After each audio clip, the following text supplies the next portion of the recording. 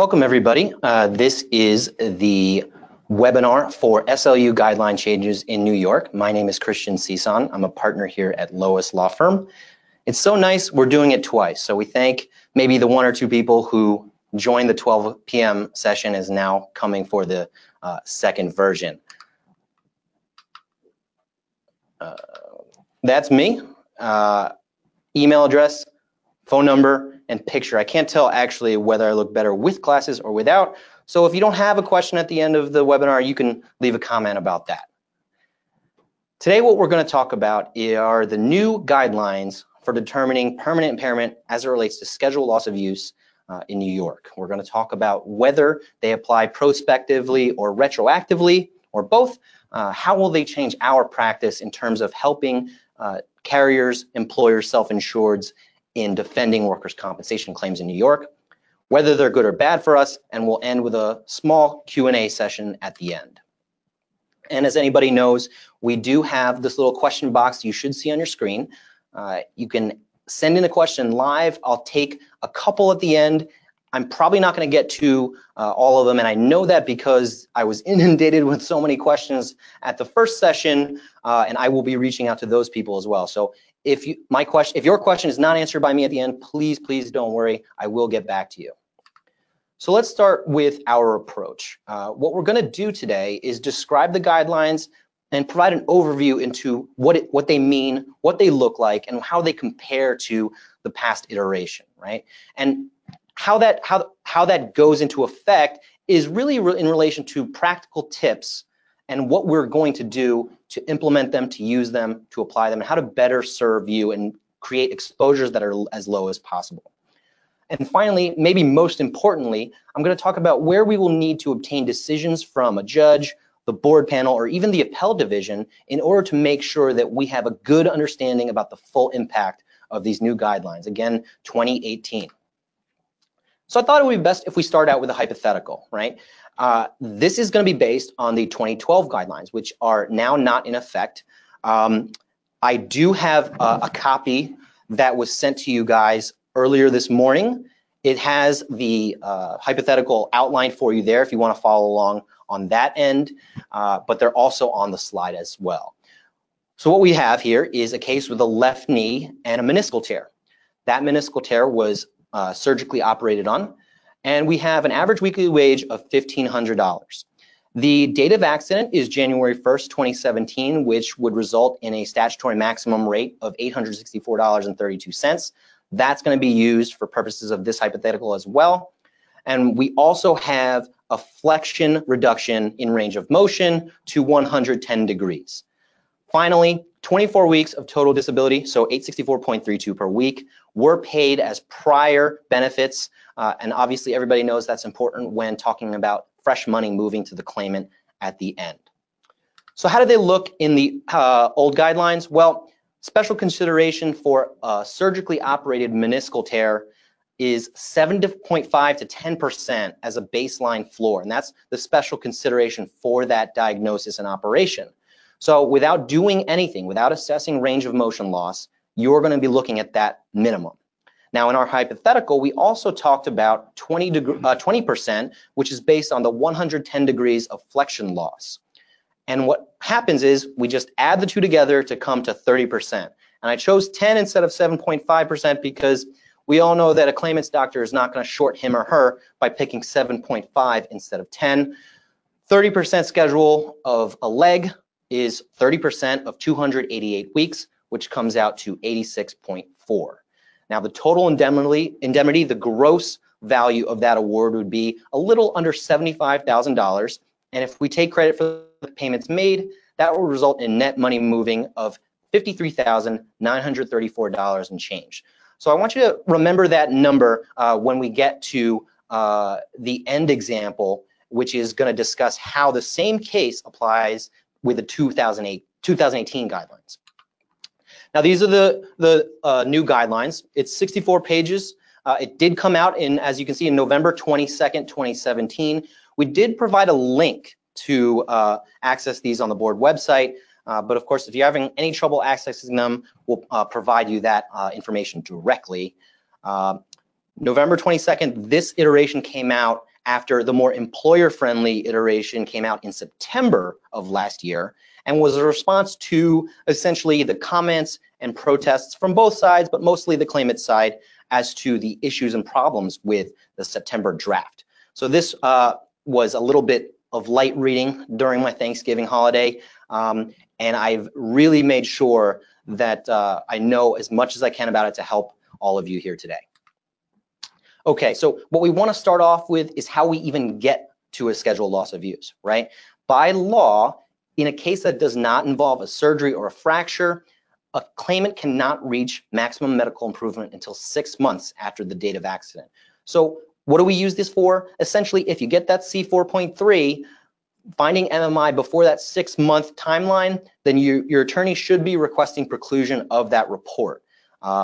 You can always agree that MMI has been reached, but if one side is arguing for it and another side is not, if it's before that 6-month timeline, that report should be precluded.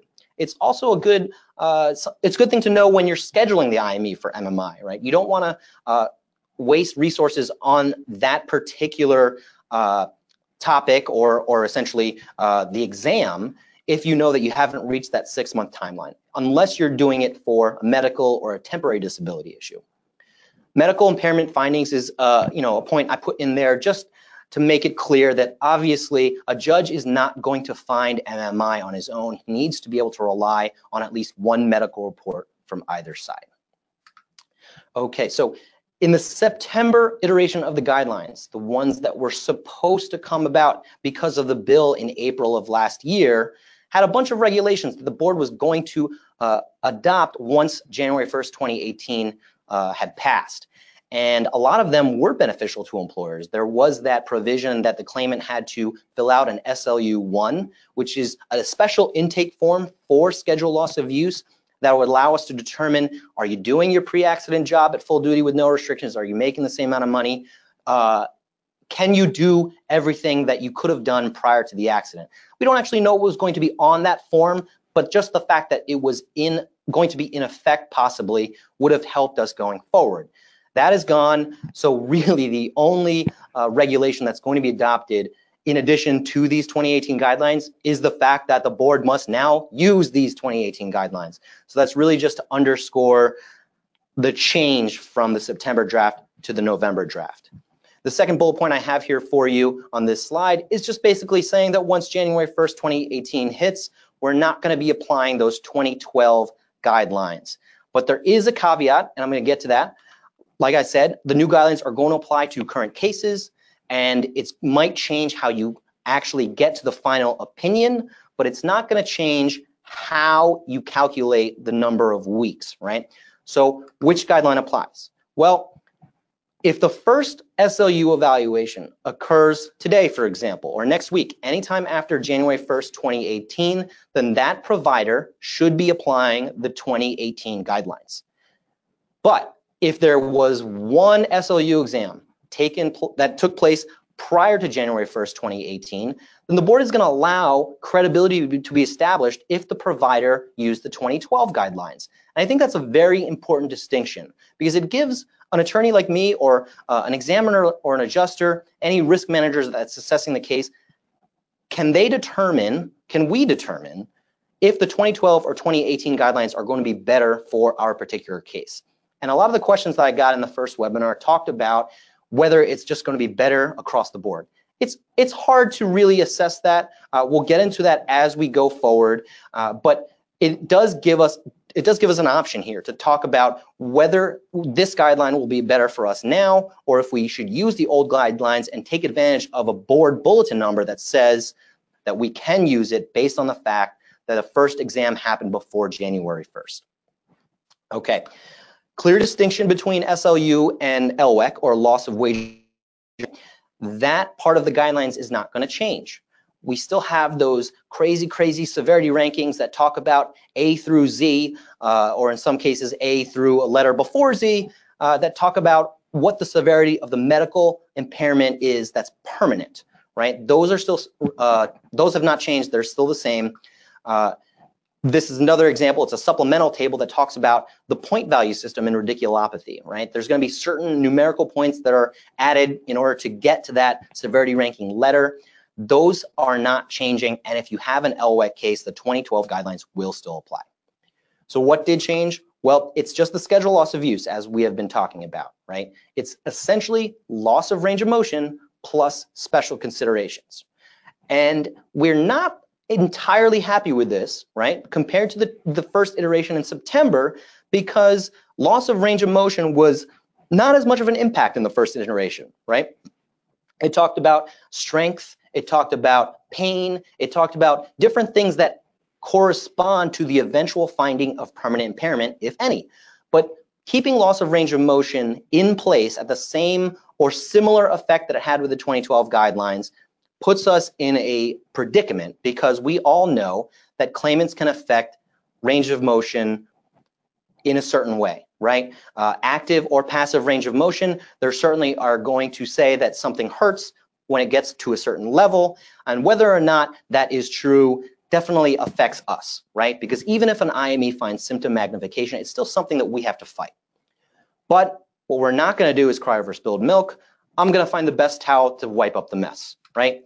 So just before we get there, we're going to talk about SLUs and the calculation, right? As I said before, the schedule number of weeks per body part is not changed. 288 for a leg, 312 for an arm, so on and so forth. But how you get to that actual number is going to change a little bit. Some of them remain the same, but there are some changes that we'll go over. Again, just to show you that the old chart still applies, if you do have a paper copy of the guidelines or even an electronic copy in front of you, if you flip to the very last page, it's Appendix A, page 64, and it has the same exact chart that's on the 2012 guidelines and in the statute. So how does a doctor find schedule loss of use? We all know that there are a multitude of factors that get us to this point, right? We talk about medical treatment, we talk about improvement, we talk about how much lost time there is, we talk about the severity of the mechanism of the accident. So it's not linear, as I have kind of ironed out here, but I feel like in order to best understand it, you can actually go through it in a linear model to see how the doctor is progressing from step A to step Z, right? So the first section are the objectives, right? You want to describe the extremity and figure out how it's being used in relation to permanent impairment. The second part is methods, right? What types of tests are you doing to assess range of motion and whether it affects other body parts or in comparison to a body part. The third section is the range of motion. It talks about what you should be testing, how many times you should be testing it, and if you're doing it objectively or subjectively. Calculating loss of use, it just provides you that formula that we've been talking about that we know near and dear to our heart. We then get to special considerations, and the fifth section is special considerations just based on what the board has outlined, right? I'm going to go over exactly why I like to go to special considerations first, because it allows you to just make it more clean in terms of the numbers, right? It tells you what your ceiling is and then gives you the add-ons. And finally, the sixth section of most if not all of the extremities are amputation, right? Some extremities are going to be given a very, very high floor of schedule loss of use if that limb or extremity is amputated.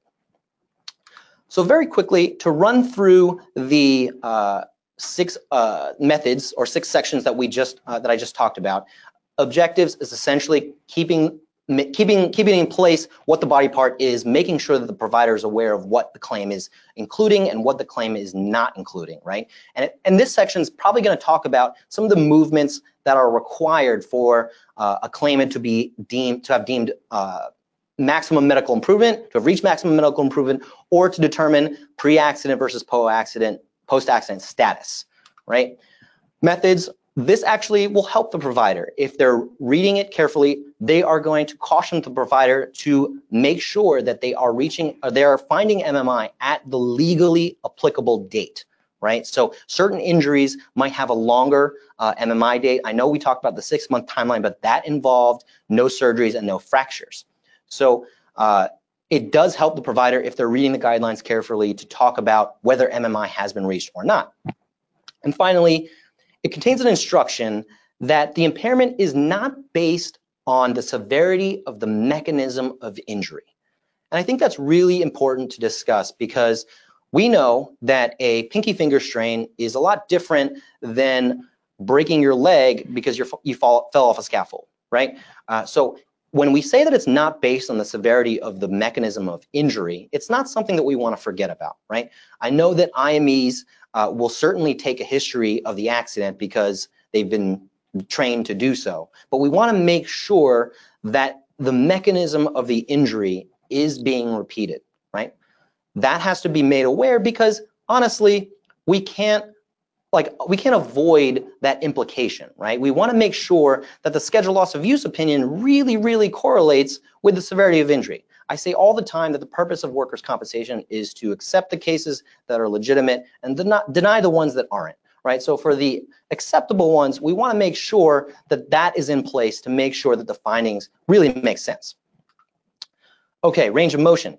We talked about how it's maybe providing the normal range of motion versus the contralateral limb. Think of how you can compare, you want to compare the right leg, if that's the part in the case, to the left leg to make sure that we have a valid basis for a normal or full range of motion.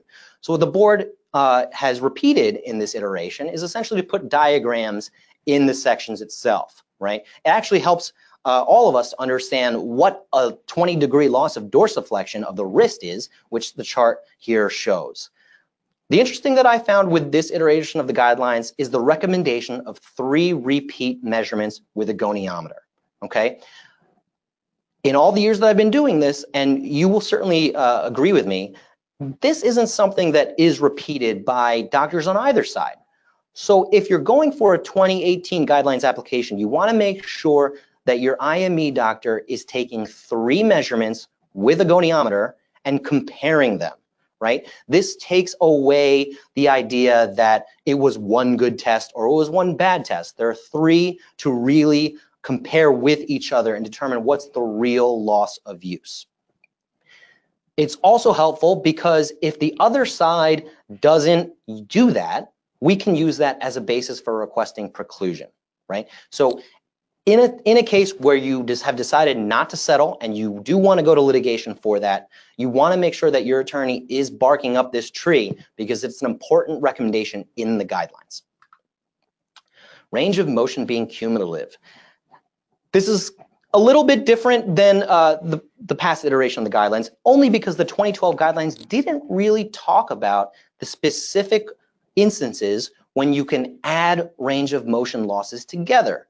So, for example, if we go back to this dorsiflexion and palmar flexion, if I have the same accident and the same injuries affect my ability to go like this or like that, I always make the argument that unless the 2012 guidelines specifically articulated that both of those values are cumulative, and in this case could be added together, then we should only really take the higher degree of one of them, and that would decrease your exposure, right?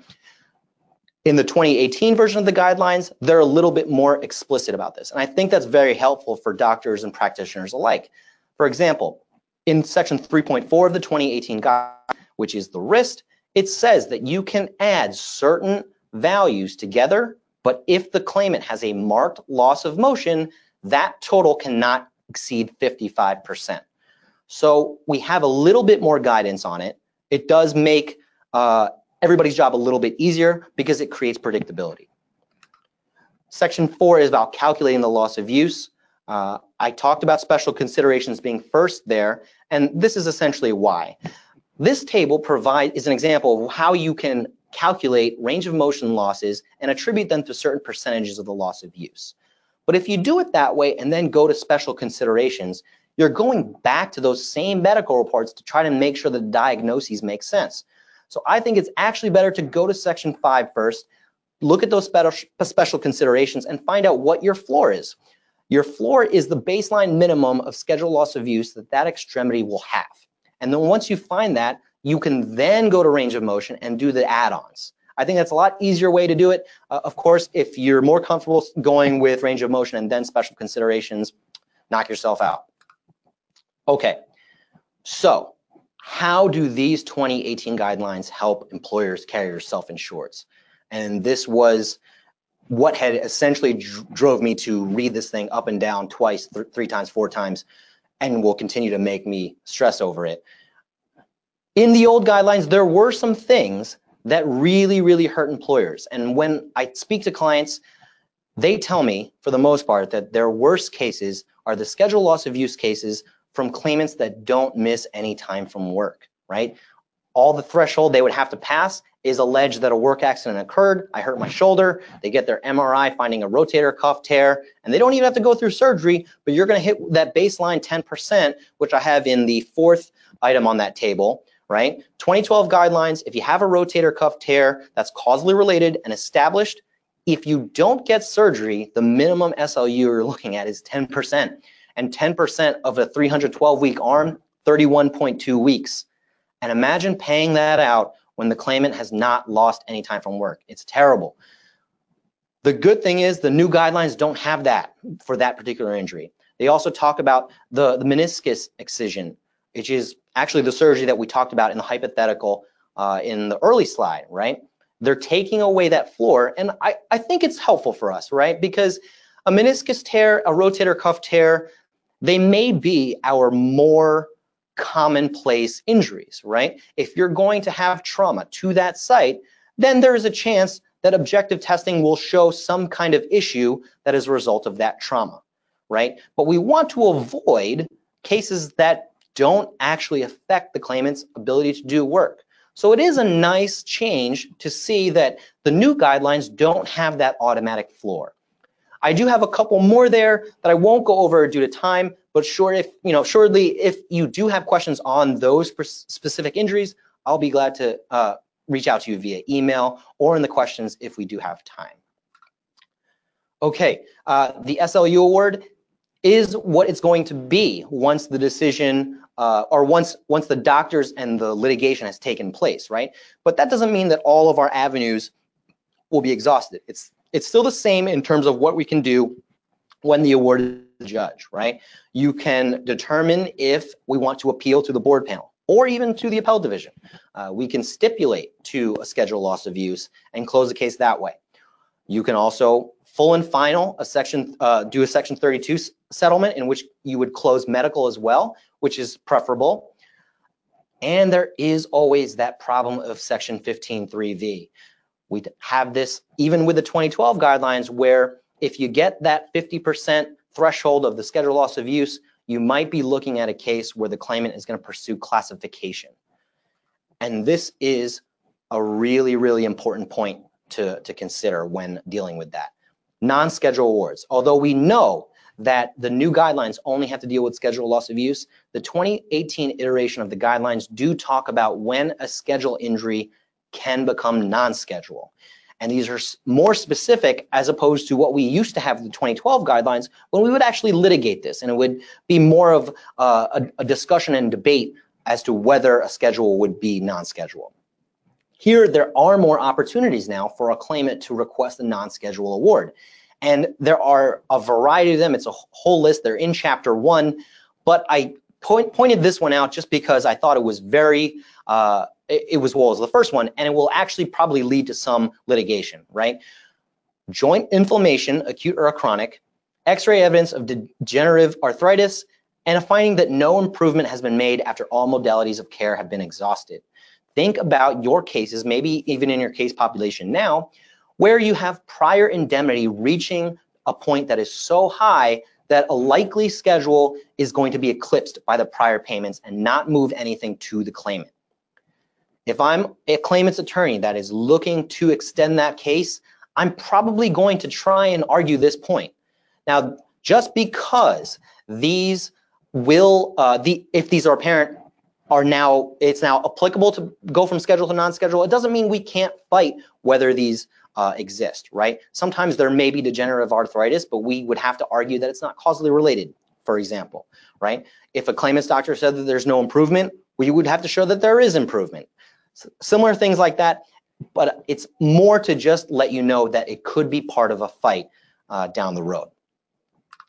Okay, we had the hypothetical in the first a couple slides of this presentation. This is the same exact thing, and we're going to use the 2018 guidelines to see how much that has changed, right?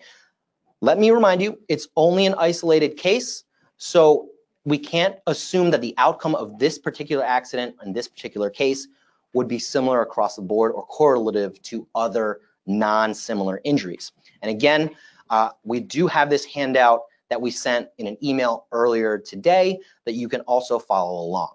But it's basically the same thing, left knee meniscal tear that was arthroscopically repaired. I've been talking for a while, so I have to sound that one out. $1,500 average weekly wage, January 1st, 2017, accident with a 100-degree flexion loss and 24 weeks at $864.32 paid previously in prior indemnity. Okay, so we know from the past slide that an excision for the meniscal tear is not going to give you that baseline floor of 7.5 to 10%. Now, if we calculate just the range of motion loss, we're only going to get 10% for that meniscal tear, right? Or based on, not for the meniscal tear, I'm sorry, it's a 10% for the range of motion loss. So 10% for a leg is 28.8 weeks. Remember that the total scheduled loss of use for the leg is 288. If we take the same prior indemnity and subtract it from the gross money in this case, which is a shade under $25,000, we come out with new money moving of $4,148 and some change. So if we compare that to the previous example, it's a very, very large difference. So I hope that has articulated what we have in terms of 2012 versus 2018. And I'm now going to take some questions. Okay. Okay, the first question is from Mark, and it talks about, Mark asks, will a scheduled loss of use automatically be transferred to loss of wage earning capacity if they meet those criteria? I guess I want to be a little bit more clear, so I thank you for that question, Mark. The possibility of going from SLU to LWEC, it's not just an easy thing to do, right?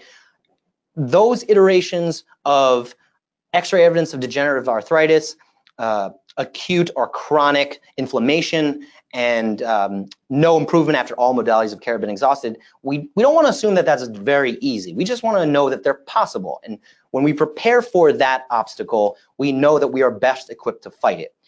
More claimants' attorneys might actually think that I can close a case quickly on scheduled loss of use as opposed to LWEC, because in LWEC, you're going to keep a claim open and really fight. Those cases are actually more likely to be appealed by our side because there's a lot of factors that go into play before determining that final number. So I appreciate that question, Mark. Next question is from Cindy, and she asks about the change in total knee replacement.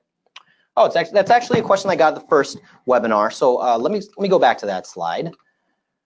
In the old guidelines, right at the bottom, what I have here is that the average total knee replacement case would end up with a 50 to 55% schedule, and that's actually in the 2012 guidelines. The special considerations in that section if you want to access that. And actually, before I even get into that, the 2012 guidelines are still available for review. So if you want to do your own comparisons, that's certainly at your disposal.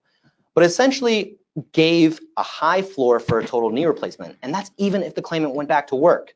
What we have in the new guidelines is a more specific delineation of the outcome of the surgery, which actually makes more common sense, right? If the surgery helped the claimant, we're not going to be compensating them for such a high schedule loss of use, right? If there was a good outcome, which I would like to argue, if they're doing the same pre-accident job, same duties, no restrictions, then you're going to be looking at a range closer to the 35% number. Now, if they're out of work and they're really, really struggling with it, then you're going to be looking at a higher number. So that's going to be a little bit more of a change. It does incorporate range of motion loss into those categories. So I think it's actually helpful as opposed to just saying, well, the average TKR is about 50 to 55%.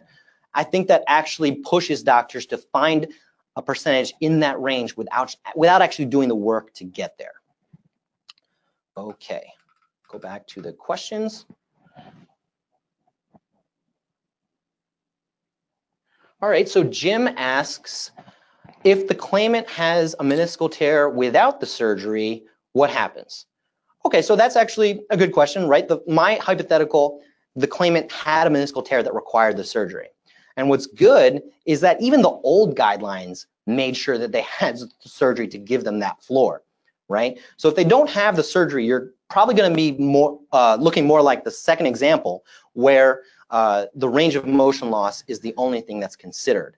But you also want to contrast that with the rotator cuff tear, because with or without surgery was a difference in the 2012 guidelines, right? So without the surgery, you'd get that baseline floor. It didn't matter if he went through the surgery. And in the 2018 guidelines, there's nothing about the rotator cuff tear, because what they're assessing is the range of motion loss, especially since we're already compensating the claimant on the temporary disability side for the lost time from work and the cost of the procedure itself. It makes sense.